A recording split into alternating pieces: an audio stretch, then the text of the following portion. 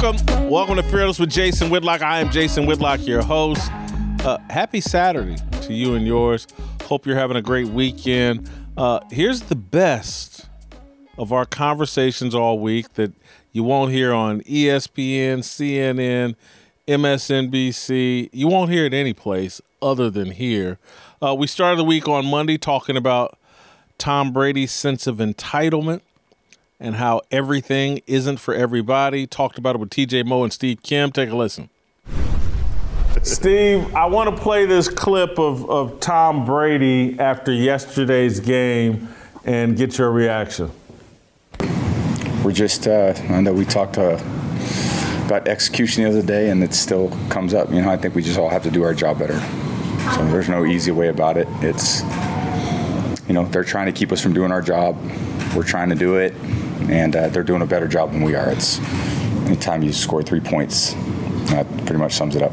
It's, you come off the field, and I'm sure there was a lot of things we didn't do right. So no one feels good about where we're at. No one feels good about how we played or what we're doing. So we're all in it together, man. We got to go pull ourselves out of it. Steve, I know you sent me a note. You think Father Time is catching up with Tom Brady. I don't think it's Father Time. I still think he can play. I think his attitude is catching up with him. Well, look, I think it's a little bit of everything. It's never just one thing.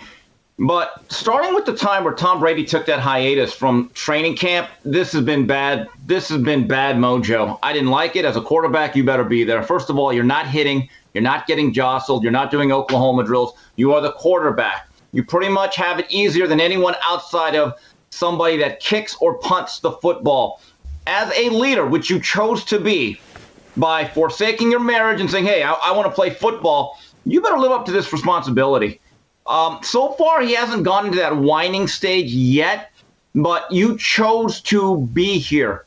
So I want you to be Tom Brady the way you are, but I'm just telling you from a physical standpoint, as I paraphrase the late, great Dandy Don Meredith, turn out the lights, the Brady's over.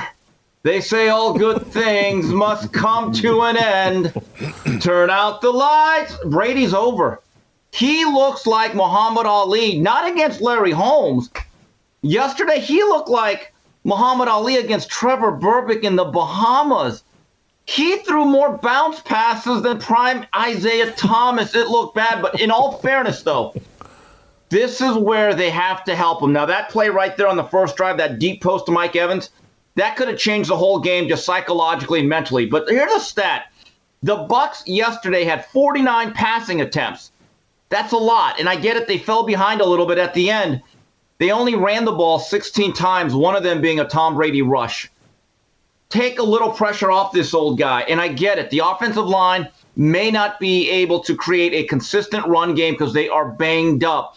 But there's a common theme that I'm seeing even with guys like Aaron Rodgers, but most quarterbacks, the more they have to throw and that pass-run ratio becomes really stilted in one direction towards the pass, you put a lot of pressure on that guy. And look, I think it's safe to say that Tom Brady is still very good, but there is diminishing physical capabilities.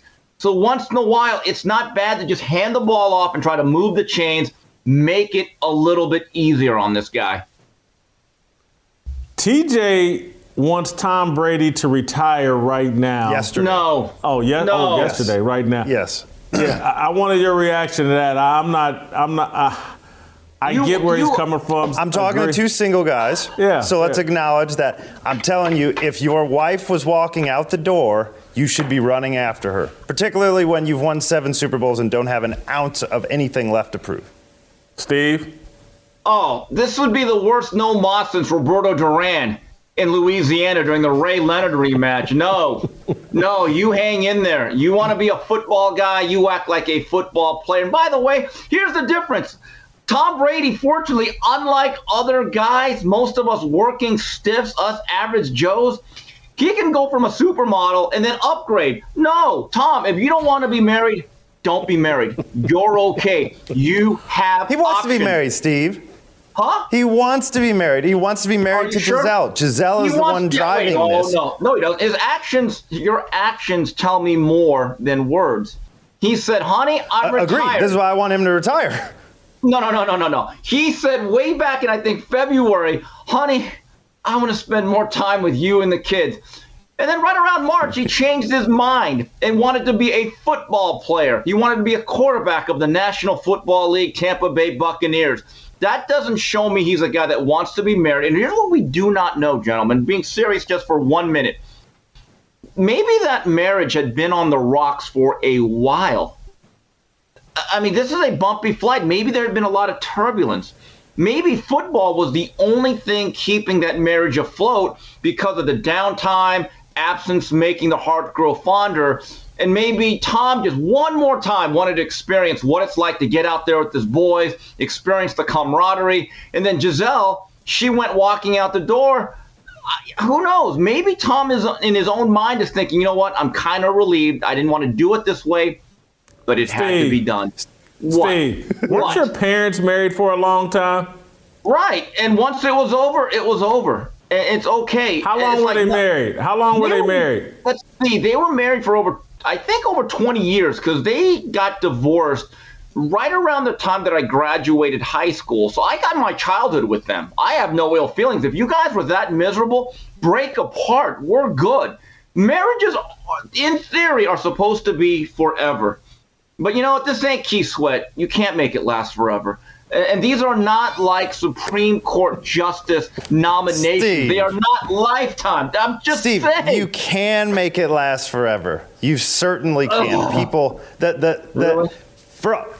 Really? Look, for the history of the United States now, we've decided it can't last forever, and it's a self-fulfilling prophecy. That's why our divorce rate's going through the roof. Instead, we used to have arranged marriages all throughout history, all through the Bible. You had arranged marriages that lasted forever. If you choose to be humble and you choose to follow the Bible, again, it's Proverbs 31 if you're a woman. If it's a man, you love your wife the way that God loves the church. Those things lead to marriages. Tom Brady, I don't think is a practicing Catholic, but he was a Catholic once upon a time. His father, I think his parents, who are practicing Catholics, are still together. Right? And it's as soon as you decide that you're... Go ahead, Steve. In theory, you are right, but we do not live in a fairy tale. Ike and Tina. Ask Tina if that marriage should have lasted forever. Okay? OJ and Nicole. How did that work out? Just saying.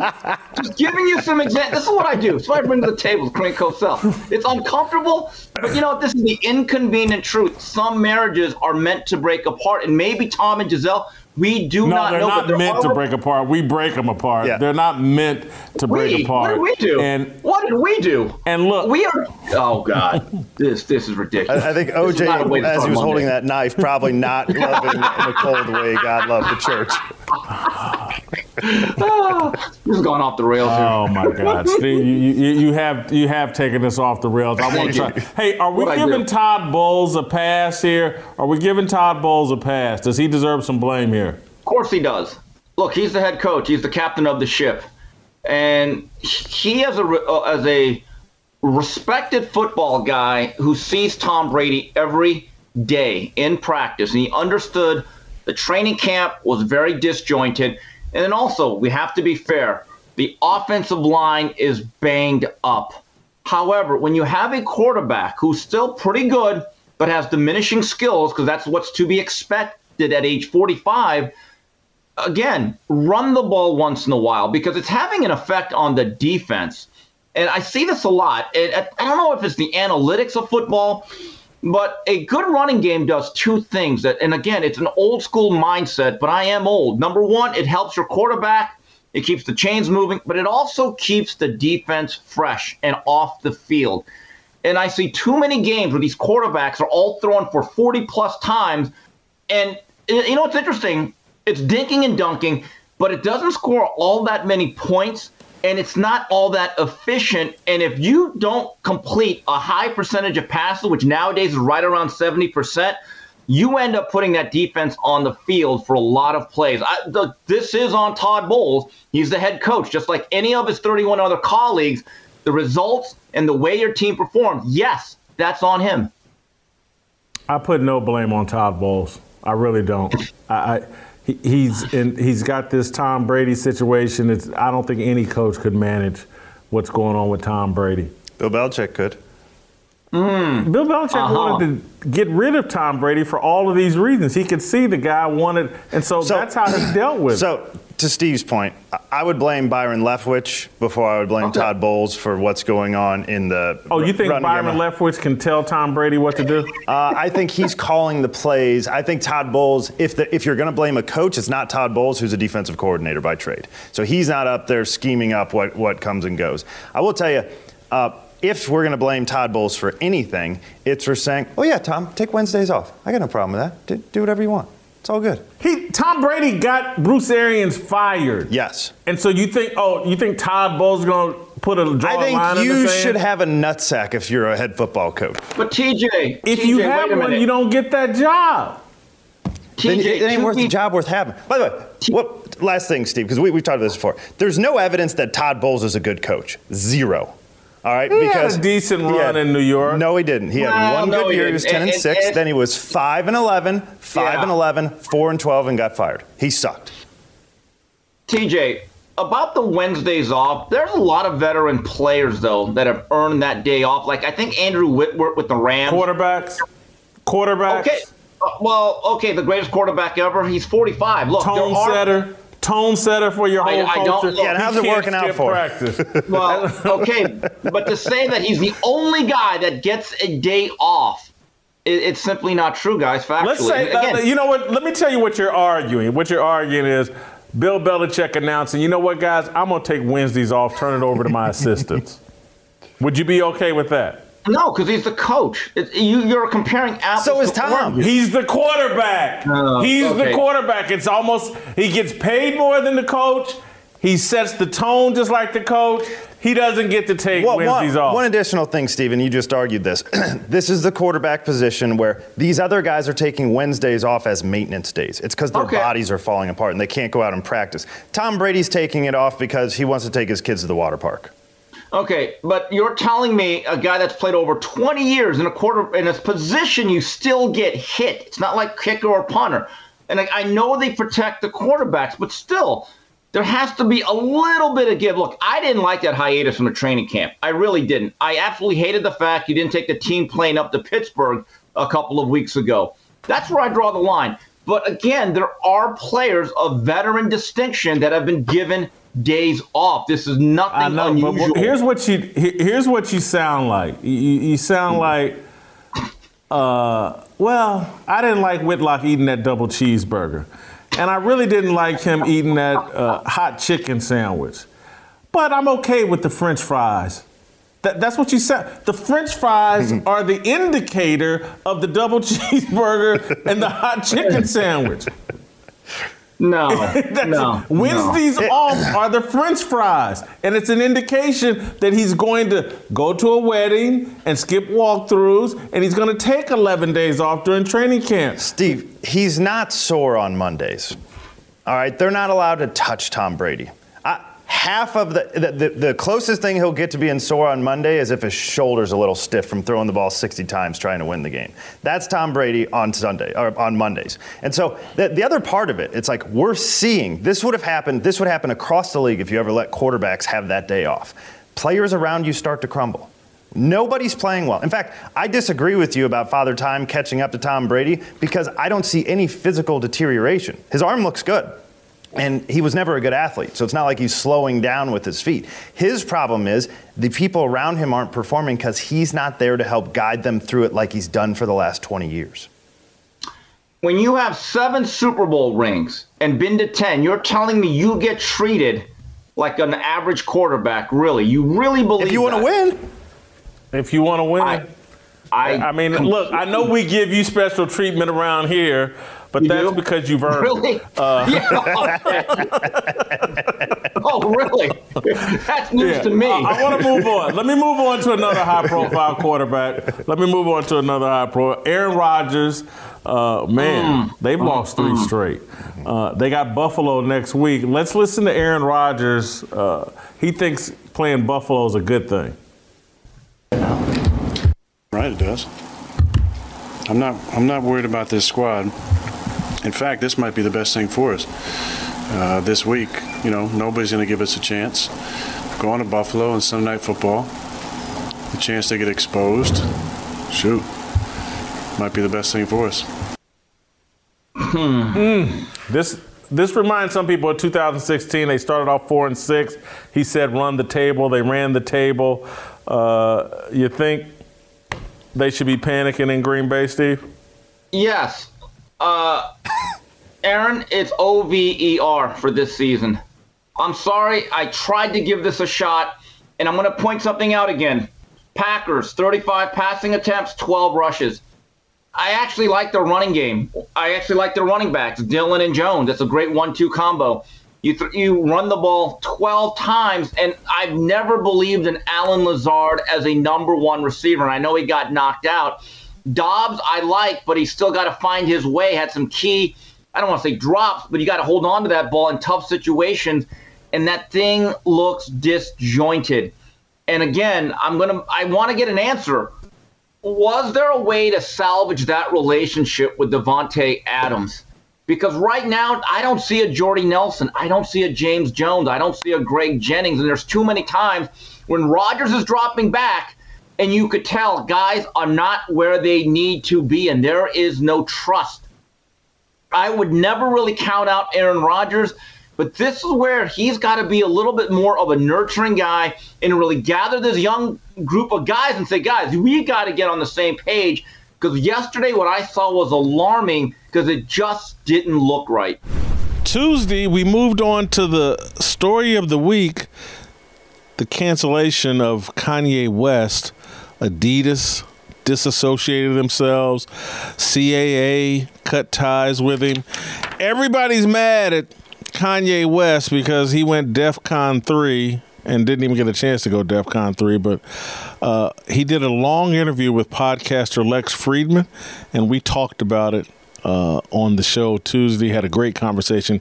Here's a part of it. Do you acknowledge that do you understand, can you feel the hate in the world that comes to the surface when you say stuff like that? Okay. I feel that when we go into therapy, my dad was a therapist, and obviously I've got some therapy skills myself. A lot of people, my music is healing. These type of spa-like existences are healing. The color palettes I use are healing, and we can use healing words, right?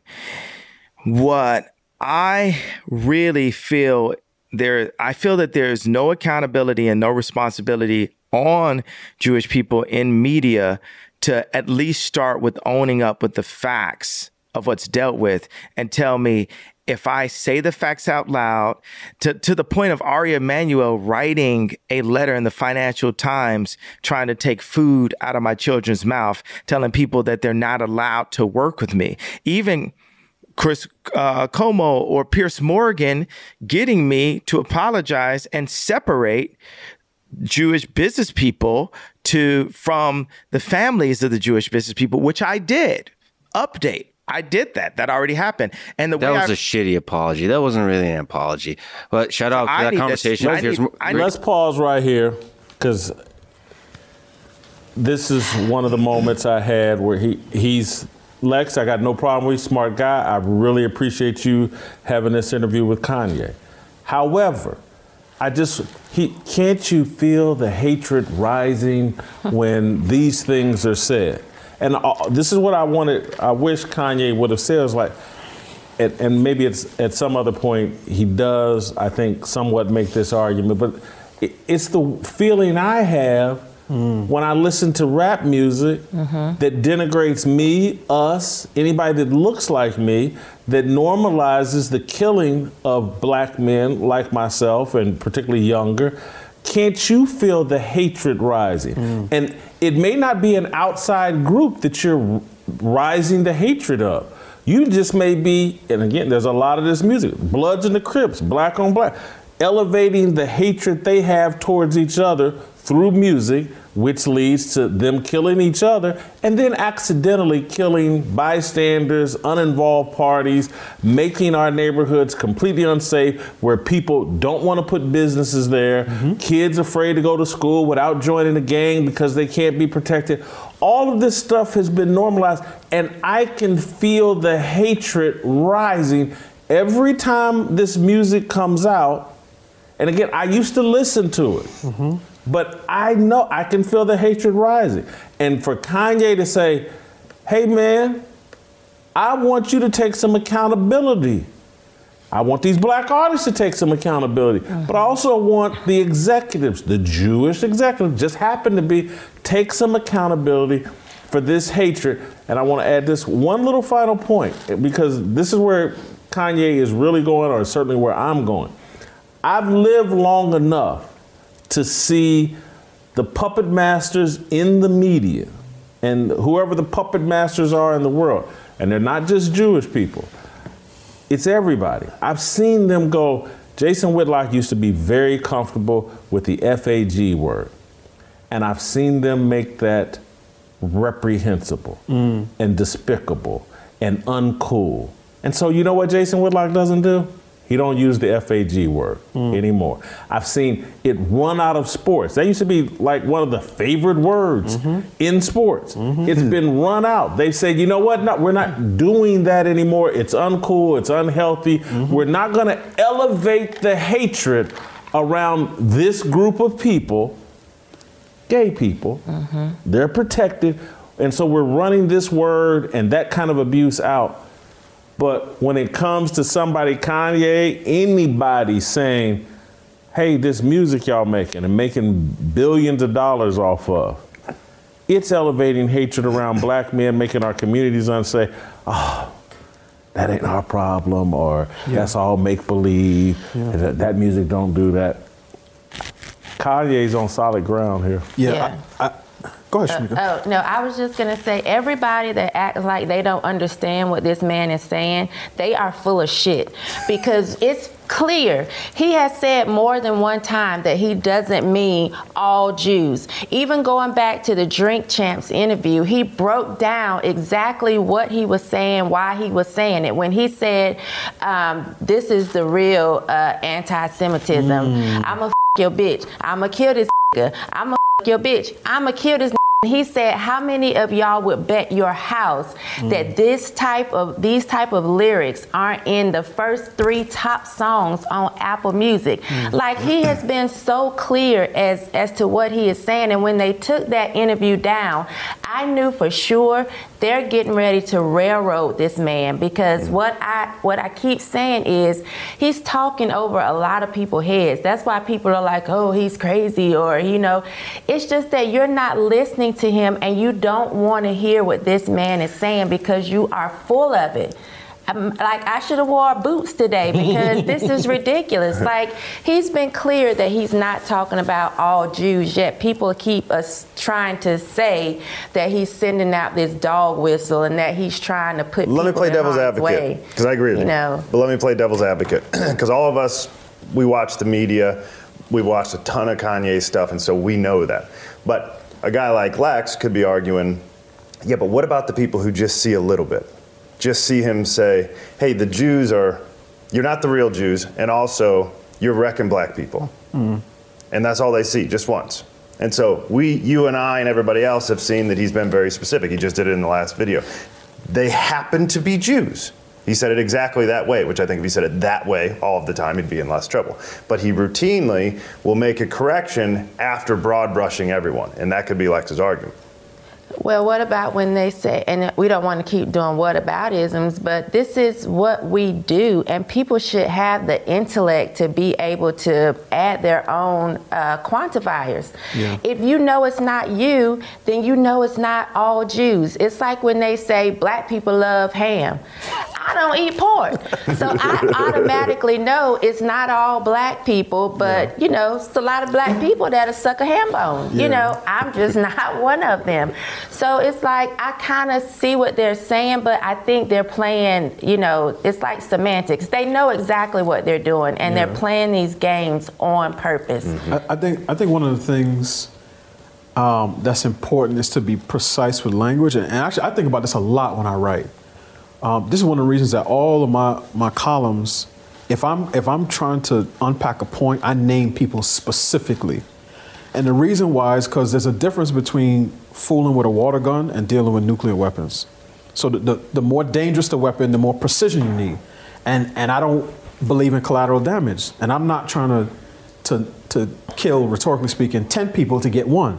So my thing is, and I think the Lex guy might have said this, it would be more powerful if Kanye West said this particular person, if he said Leor Cohen, when he was at Def Jam, told me that he's not platforming any artist unless that artist commits to mentioning the N-word X number of times, mentioning the B-word Y number of times. That to me would be much more powerful than speaking in generalities, because when you speak in generalities, what happens is that it creates a fertile ground for, people will talk about the Illuminati. But it's just like, well, who is that? How am I supposed to focus on the people in the Illuminati if I don't even know who they are? And my thing is, Kanye West knows the people he's dealing with. They already canceled him, so now he should be even more freed up to speak. Because ultimately, at the end of the day, I believe, again, I don't believe there's any individual, or if people want to play in groups, that's fine as long as we're all playing by the same rules. That is above criticism. I will say this, it does feel weak when black artists, whether it's Kanye, whether it's Diddy, whether it's Nori, whether whoever it is, Snoop, Jay-Z, I don't care who it is,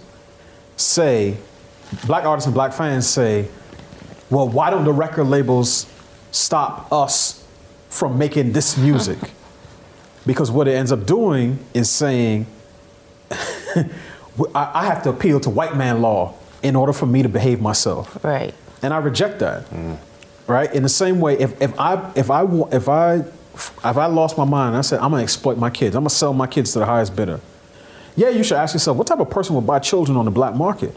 But the first question you should ask is, what type of father would sell his own children?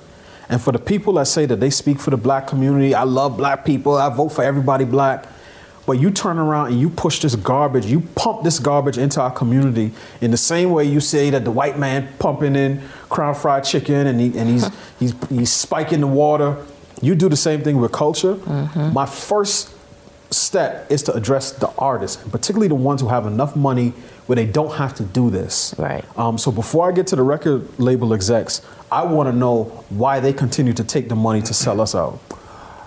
You raise a heck of a point. Kanye, and I'm not, because he said so much and I listened to so much, he addresses this, and so I'm getting a little bit ahead of myself because we haven't played the clip where he basically speaks to these artists are selected because they can be controlled. There's what's the dude's name? Baby from Cash Money Records? Baby. The head? Yeah. All tatted up, face, everything. This dude straight out of prison. Birdman. Yeah. He go by Baby too, yeah. Birdman. He's a criminal. And he doesn't deny it. And I think before he became he came out of prison to be a record executive. And so somebody gave him that platform. He didn't earn it while making license plates in prison. It's like, well, we need a Negro that we can control, who's capable of violence and can go out and intimidate and rip off Lil Wayne and whoever else. And kiss him in the mouth. Yeah, and all of that. All that behavior is normalized in prison. And so, again, Kanye's argument, and we'll get to it here in a second, is like, they selectively choosing who gets these roles. And again, it's why Jay-Z is so, because he was a drug dealer and he's rapped about being a drug dealer. And they got a FBI file on all these guys. And I sound like a tinfoil hat, Black Alex Jones. I don't care. It's factual because I see it playing out, and we'll get into it. I see it playing out in my industry the same way. All people get installed in these positions. And maybe it's not because of their criminal record. Maybe it's because there's an HR file a block long on them on who all they've sexually harassed at that job. And so they own those people. And so when they bring them into the office, I need you to say this, this, this, and this. they have no choice because they can get rid of that. Well, if you don't cooperate, we can get rid of you, and you're not going to make this $3 million a year, $4 million a year, and with all them baby mamas you got, you need this money, or you have to significantly change your lifestyle, and that's why they can go on TV. Skill. They be racist, Skill. Because he knows they got an HR file. He does sound like a runaway slave. He ain't ran very far, trust me. He's on anyway. Hey, you know what? On the fourth day, Fatlock rested. It was Wednesday, and I was out of breath. We did a show on the Cookout on Monday. We did 2 shows on Monday, and I was breathing heavily, and so the whole staff said, hey, man, Whitlock, I think you're too fat to do a Wednesday show. So we didn't do a Wednesday show. And that's despite all my weight loss. These guys still call me fat. But anyway, I'm strong enough. I can handle it. So we didn't do a Wednesday show. But, hey, you can go subscribe to Blaze TV, watch all the live streams, exclusive Fearless content, plus you're supporting free speech. So how about that infomercial? All right, let's move on to Thursday. The Korean Cosell and myself talked about Lamar Jackson's next contract, and maybe he won't be trying to break the bank if he wants to be like Tom Brady. Plus, I did my Pay Your Mortgage picks. I got 3 gems, NFL gems, get rich kids. I already said it, when I got drafted, I want to bring Super Bowls to Baltimore, so I'm going to try to bring as much as I can. So you want to help the community by bringing another Super Bowl? I want to bring Super Bowls here. Wow. I want to be the Brady. I want to be the Brady of, bring multiple if I could. Oh, you can be me. I brought multiple too. You too. Don't but play. He played quarterback, so that's why I'm saying Tom Brady. Don't play. So that's Ray having a little fun with Lamar Jackson, saying, hey, man, you don't have to be Brady, you can be me.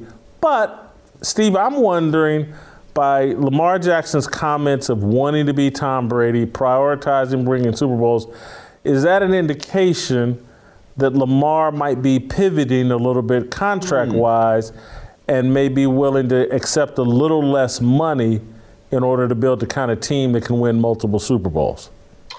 Well, Jason, that depends. Does he realize that in theory what he's saying is great, but in reality that means, do you want to be the richest quarterback or the winningest? Because the way the salary cap is set up in the National Football League, you really can't be both.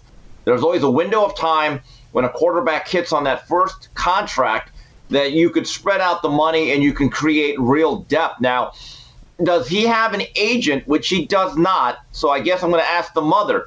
Do you want your son to be the richest quarterback in the history of the National Football League or one of the winningest? Because I don't believe those two things can exist.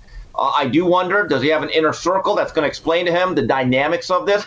I found it interesting. But again, when these players talk about money or their negotiations, the one underlying theme they always try to get across is, well, it's not about the money.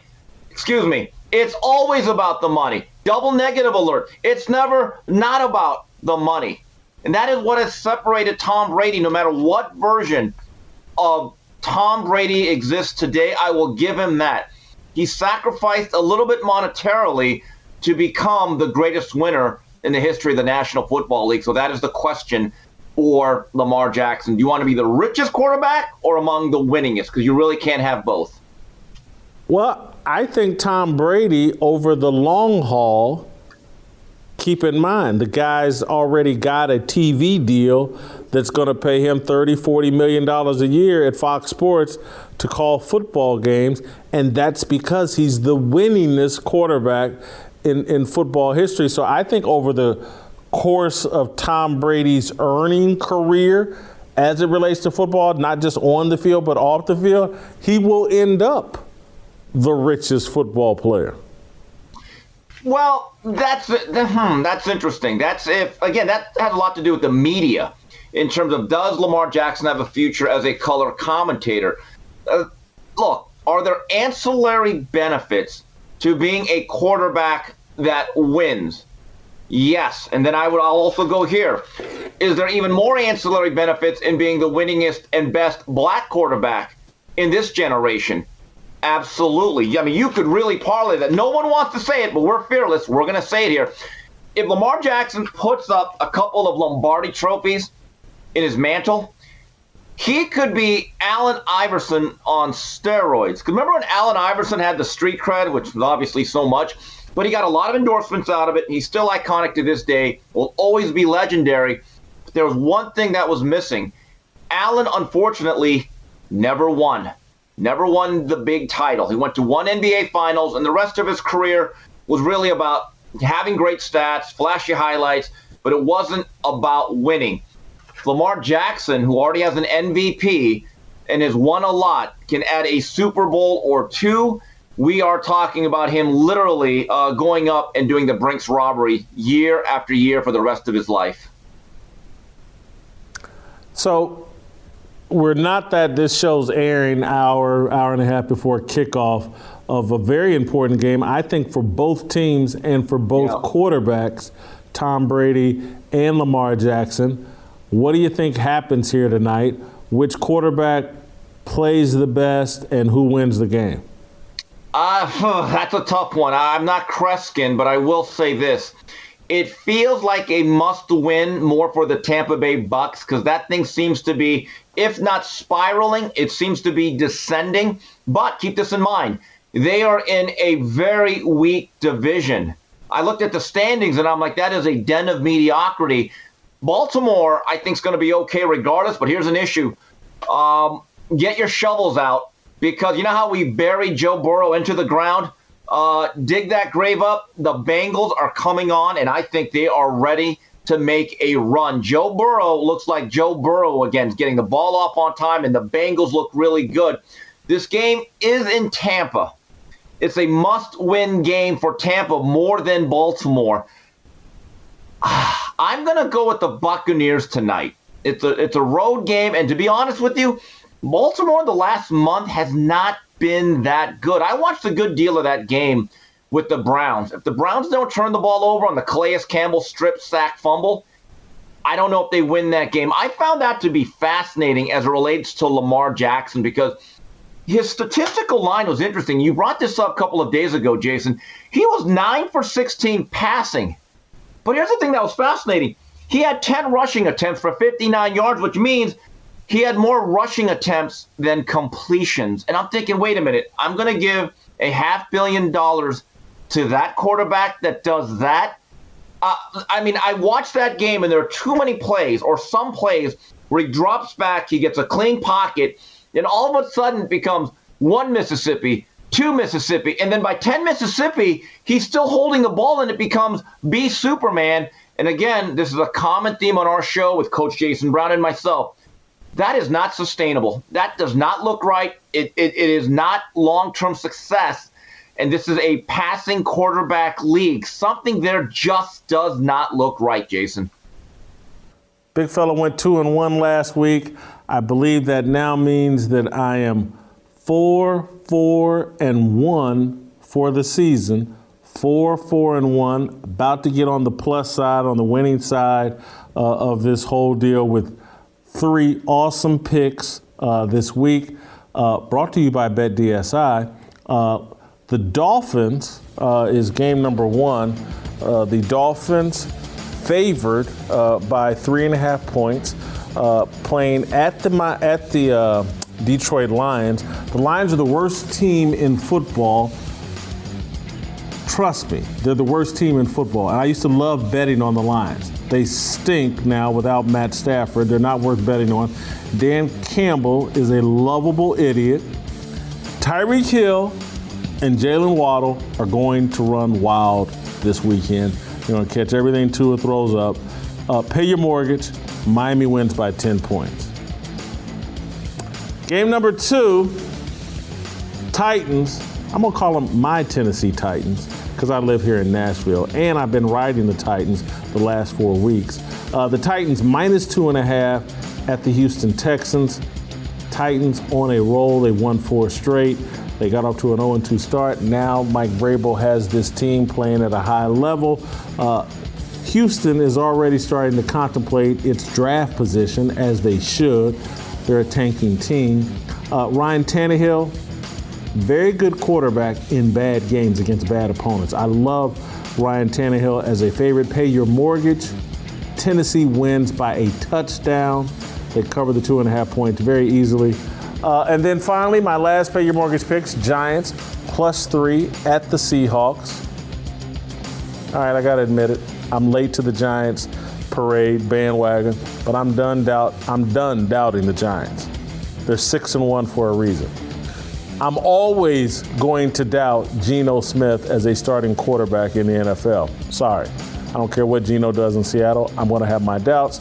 Saquon Barkley is going to have a huge day, a big day. Pay your mortgage. Giants kick a field goal to win late.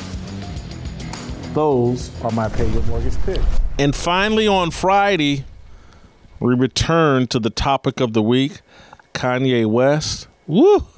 Did we go there with Royce White and Delano Squires and a fire starter of all fire starters, secular blacks, secular Jews, the LGBTQ. They all hate Kanye West. I explain. CNN, that alleged news network, now claims without a shred of credible proof that Kanye West admires Adolf Hitler. Who would have thought it?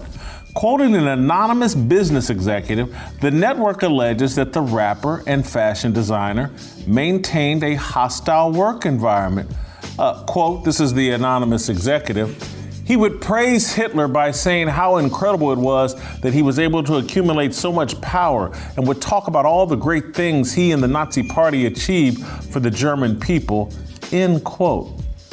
That's quite the allegation to level at a man with an anonymous source. Consider me an old school journalist. You just don't do that with an anonymous source. But rules of fairness and credibility no longer apply to Kanye West. He spent the last 6 years intentionally crossing the wrong people, the secular elites and influencers seizing power through cancel culture. Secular blacks, secular Jews, and the LGBTQ plus have tolerated Kanye's shtick long enough. Showered abundantly with all the material and sexual riches Satan has to offer, Ye, his new name, Kanye calls himself Ye, well, he won't renounce God. He's too stubborn. In their mind, he's too ungrateful. At 45, he still has the heart of the 20-something who forced Sony Music to release Jesus Walks. Kanye's real crime is being pro-God, pro-truth, and completely uncontrollable. His unwillingness to be controlled dictates that the secular prevent him from continuing to flourish. He must be destroyed lest some other millionaire or billionaire influencer get the bright idea to stand on God's truth. So I'm not surprised that CNN published a story claiming West admires Hitler. Later, in the same story, the network claimed his White Lives Matter t-shirts promoted a hate slogan. The Anti-Defamation League, a Jewish civil rights organization, determined the slogan White Lives Matters is hate speech. Now, on the surface, secular blacks, secular Jews, LGBTQ, and the BLM supporters, they all seem united in their hate of white people. It's not white people they hate. It's a hatred of Christianity that unites them. That hate compels them to try to destroy anything that Christianity created, including Western civilization and the United States of America. Anyone accused of trying to preserve America and its Christian values can be labeled a Nazi, a Hitler sympathizer, a racist, a homophobe, a transphobe, an anti-Semite. We can all be treated just like Donald Trump or Alex Jones. That's the lesson the secular want us to learn from their treatment of Kanye West. They control your reputation, your ability to provide for your family, your free speech. If, as President Obama once complained, you cling to your Bible and your gun, the cabal of secularists will use corporate and social media to smear you. Yesterday, Deadspin published a story accusing me of anti-Semitism based on a tweet I posted that quoted Revelations chapter 2, verse 9. I wrote, when will the Bible be deplatformed and canceled? Revelations 2 and 9, I know thy works and tribulation and poverty, but thou art rich. And I know the blasphemy of them which say they are Jews and are not, but are the synagogue of Satan, #Kanye. Eric Bloom, the Deadspin writer, accused me of spewing blind hate against Jewish people. I did no such thing. I quoted scripture. I did not attempt to interpret the scripture. I allowed people to reach their own conclusion. Kanye has claimed in several interviews that he is a Jew.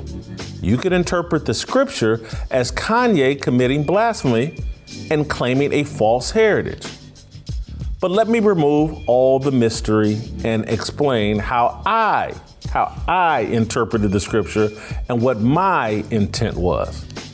I think secular blacks and secular Jewish elites are committing blasphemy, claiming an allegiance to a religious heritage they don't support or respect.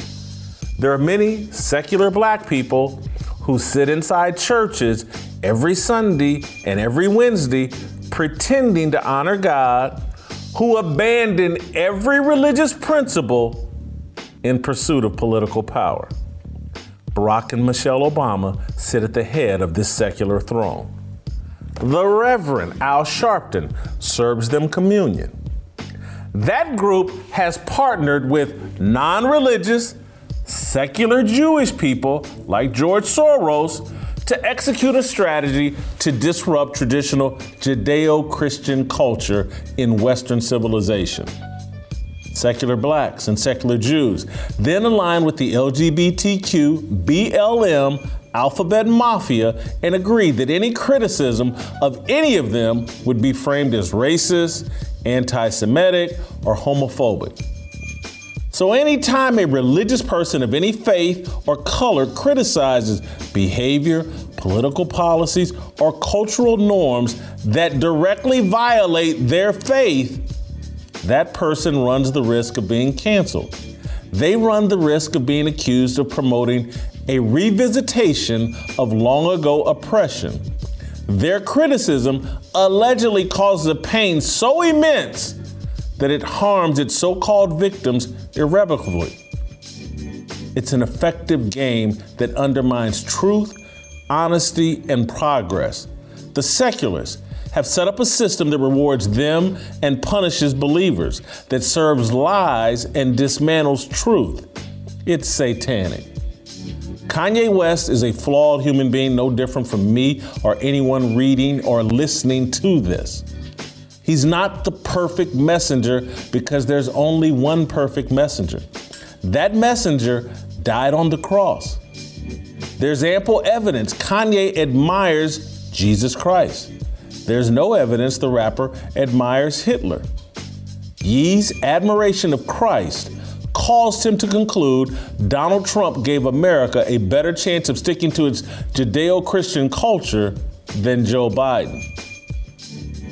With child-friendly drag queen shows commonplace across America, men dressed as women holding high-ranking government positions, and Democrats convulsing in anger because it's inconvenient to abort babies in the womb.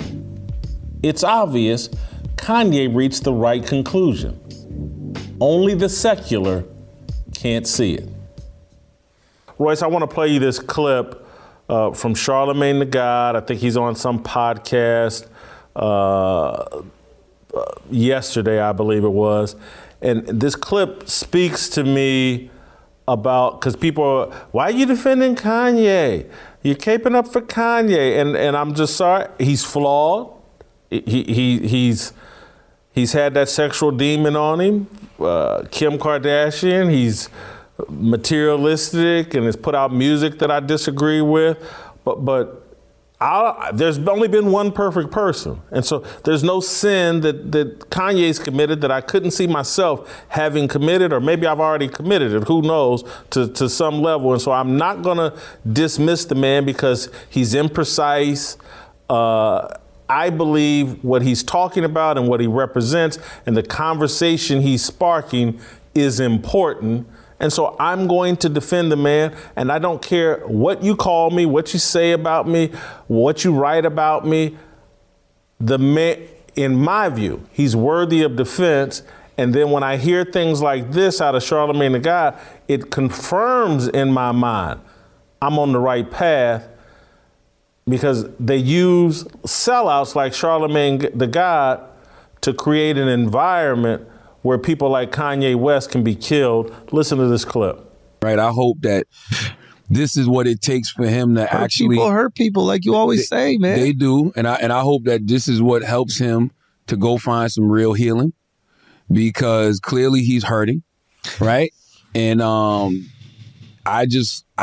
don't see this ending well. I feel like he's moving like a person who doesn't feel like he's going to be here much longer. You know what I mean? And how much longer? I'm not even doing that, but I just feel like he's moving. I just feel like he's moving like a person who's not going to be here much longer. I'm sorry, I can't stand Charlamagne. He knows exactly what he's doing, and he's a puppet and control. But again, this is why what Kanye's doing is important. This clown, Charlamagne, is planting the seeds for something to happen to Kanye, or to normalize if something did happen. Well, he was suicidal. Oh, he was, who couldn't see that he wanted it all to end? Your thoughts, your reaction to Charlamagne's comments? I mean, I haven't liked Charlamagne since he popped on the scene. I could spot a sellout 1,000 yards out. And, when I run into these people, I'm going to spit on the floor. Because to me, they're the epitome of everything that's wrong with this country and our community more specifically. We have a 99% sellout rate in the black public figures and elite. And we're not supposed to be able to say that, because any measure of success that you get in the same system that they say is corrupt inherently is a symbol of you being the sellout. I mean, what a racket that is. And that points to one serious cultural condition, is that we are the sellouts. I mean, Charlamagne is a mouthpiece that we allow for, that we've bought into. And it's a similar condition that exists for America at the most general level outside of race. But, I can't wait to run into a person like Charlamagne. I might slap him in the mouth, just off of principle. And I believe in that. I believe in physical altercation, is it without weapons, right? Have some temperance, let's throw down. Let's go 5 minutes and see who comes out. Charlamagne's a sellout. I mean, that's the reality. And here's what they're really doing when they go after Kanye West. See, a lot of people think it's about Donald Trump or BLM versus White Lives Matter, or, Kanye West's, let's say, theatrical antics in his fashion and celebrity life. But it's not about any of that. Kanye West has the ability to convert black musical talent and culture into a gospel and ministry in a way that many people don't, maybe nobody in history. And the Sunday service choir was an example of that. That's what they're really going after here. The secular anti-Jew elite and the black bourgeoisie have come together and conspired to say, you think that you're going to preach the gospel of Jesus Christ on the platform that we built and we gave you? You think we're going to co-sign that? You think we would rather you tour the world and fill stadiums with 50,000 people to preach the gospel and ministry of Jesus Christ versus, doing a drive-by shooting on some enemy of yours and his girlfriend with his kid in the car? Think of 21 Savage, for example, as a rapper. Drive-by, and LeBron James was one of the first people that went viral on the internet, nodding his head in hysteria and mania to 21 Savage. I remember the video to this day. I think he was in a car or in the weight room or something. And, 21 Savage pull up, let a bunch of shots off. I don't care about who I hit. Well, who are we kidding? Who are we kidding when we try and pretend like that's just art? What kind of self-deceptive, self-hating scam are we running on ourselves? And then for Charlemagne to get up there like he's the bastion of black intellectualism as a public radio figure, it's like, dude, you're a sellout, the quintessential sellout. I mean, you're a liberal white woman. Let's just be honest. You want to be Don Lemon. Don Lemon wants to be Rachel Maddow. Rachel Maddow wants to be Dan Rather. I don't know what's going on. I don't know what kind of racket you people are running on each other, but I'm not buying into it. And Jesus Christ is the reason why they're going after Kanye. And I hope that Kanye leans further into the Sunday service choir mode and gets back out there and continues to preach the gospel. And if you get strung up on a cross, that was already written. So, Charlemagne, you confirm our Christian ideals and faith when you say that Kanye's life may end early. It was written that you'll be persecuted for his name's sake, but you secular sellouts wouldn't understand that. You think this world is the last place. That's why you'll bend over and wear a dress and let these same elites that he's talking about put their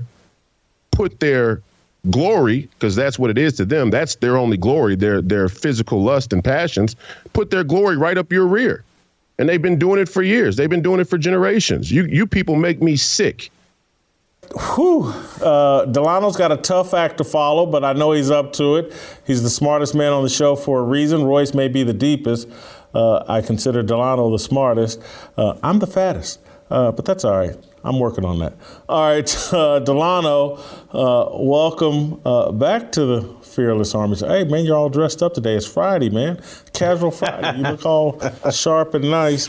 Delano, I think Kanye West is important. I think he's very flawed like the rest of us. Maybe a little more flawed than others, but I actually think he's important, and I think mostly he's creating a conversation that's necessary and healthy.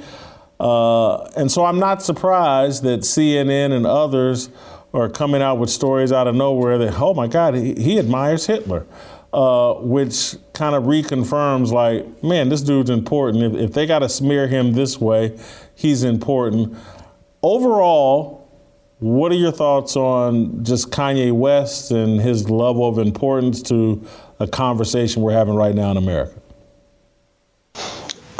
Jason, like you, I see Kanye for, what he presents himself to be, which is a flawed person, as you said, like all of us. He seems like someone who's deeply hurt about the loss of his family, particularly divorced from his wife and not being able to spend the time that he wants with his kids. And he's someone who, through the ramblings and, the egotistical, sort of self-aggrandizing monologues, will stumble on a grain of truth. And I think that that's important because, he's revealing certain things that people will say. Like I was in the barbershop last night and one of the barbers was like, yeah, we all know that it's true, but you can't say it. But I'm the type of person that says, if it's true, then why can't I say it? Right? And I think that Kanye is stumbling on some things. And the fact that he said there are some very powerful interests in Hollywood, right, that will cancel you if you step across certain lines. And then within 2 weeks, they did exactly what he said that they would do. Tells me that he's onto something. Now, again, his words are not always precise. Sometimes he mixes in certainty, as you've been saying. Is like one time he'll give a profession of faith, and he'll speak to a conversation partner and sort of articulate the gospel, and then the next minute allegedly he's showing executives porn on his phone. So it's hard to track with him from day to day. But one of the things that's been most telling to me is the way the black leadership class, the Afrostocracy as I call them, have all ganged up on him. And what their complaint is, well, why didn't Kanye get canceled for saying that slavery is a choice? Because to them, wearing a shirt that says White Lives Matter and him saying slavery is a choice is basically a capital offense. But rappers for the past 30 years who've been pumping toxic sludge into the airways and the waterways of our culture are somehow to be rewarded and glorified. And that to me says everything you need to know about not just the black leadership class, but the left in general, because most of those people are just mouthpieces. They value all the wrong things and they punish all the wrong things. And I think their public sort of flogging of Kanye is just the latest example of that. That's it and that's all. Enjoy your weekend. It's Saturday. Watch some college football. Think about me. Go to youtube.com/Jason Whitlock. If you're on Apple or Spotify, hit the like, hit the subscribe. Give me that 5-star review. Join the Fearless Army. Get your Fearless Army swag. Support. Become a fearless soldier. All right, I'll talk to you on Monday.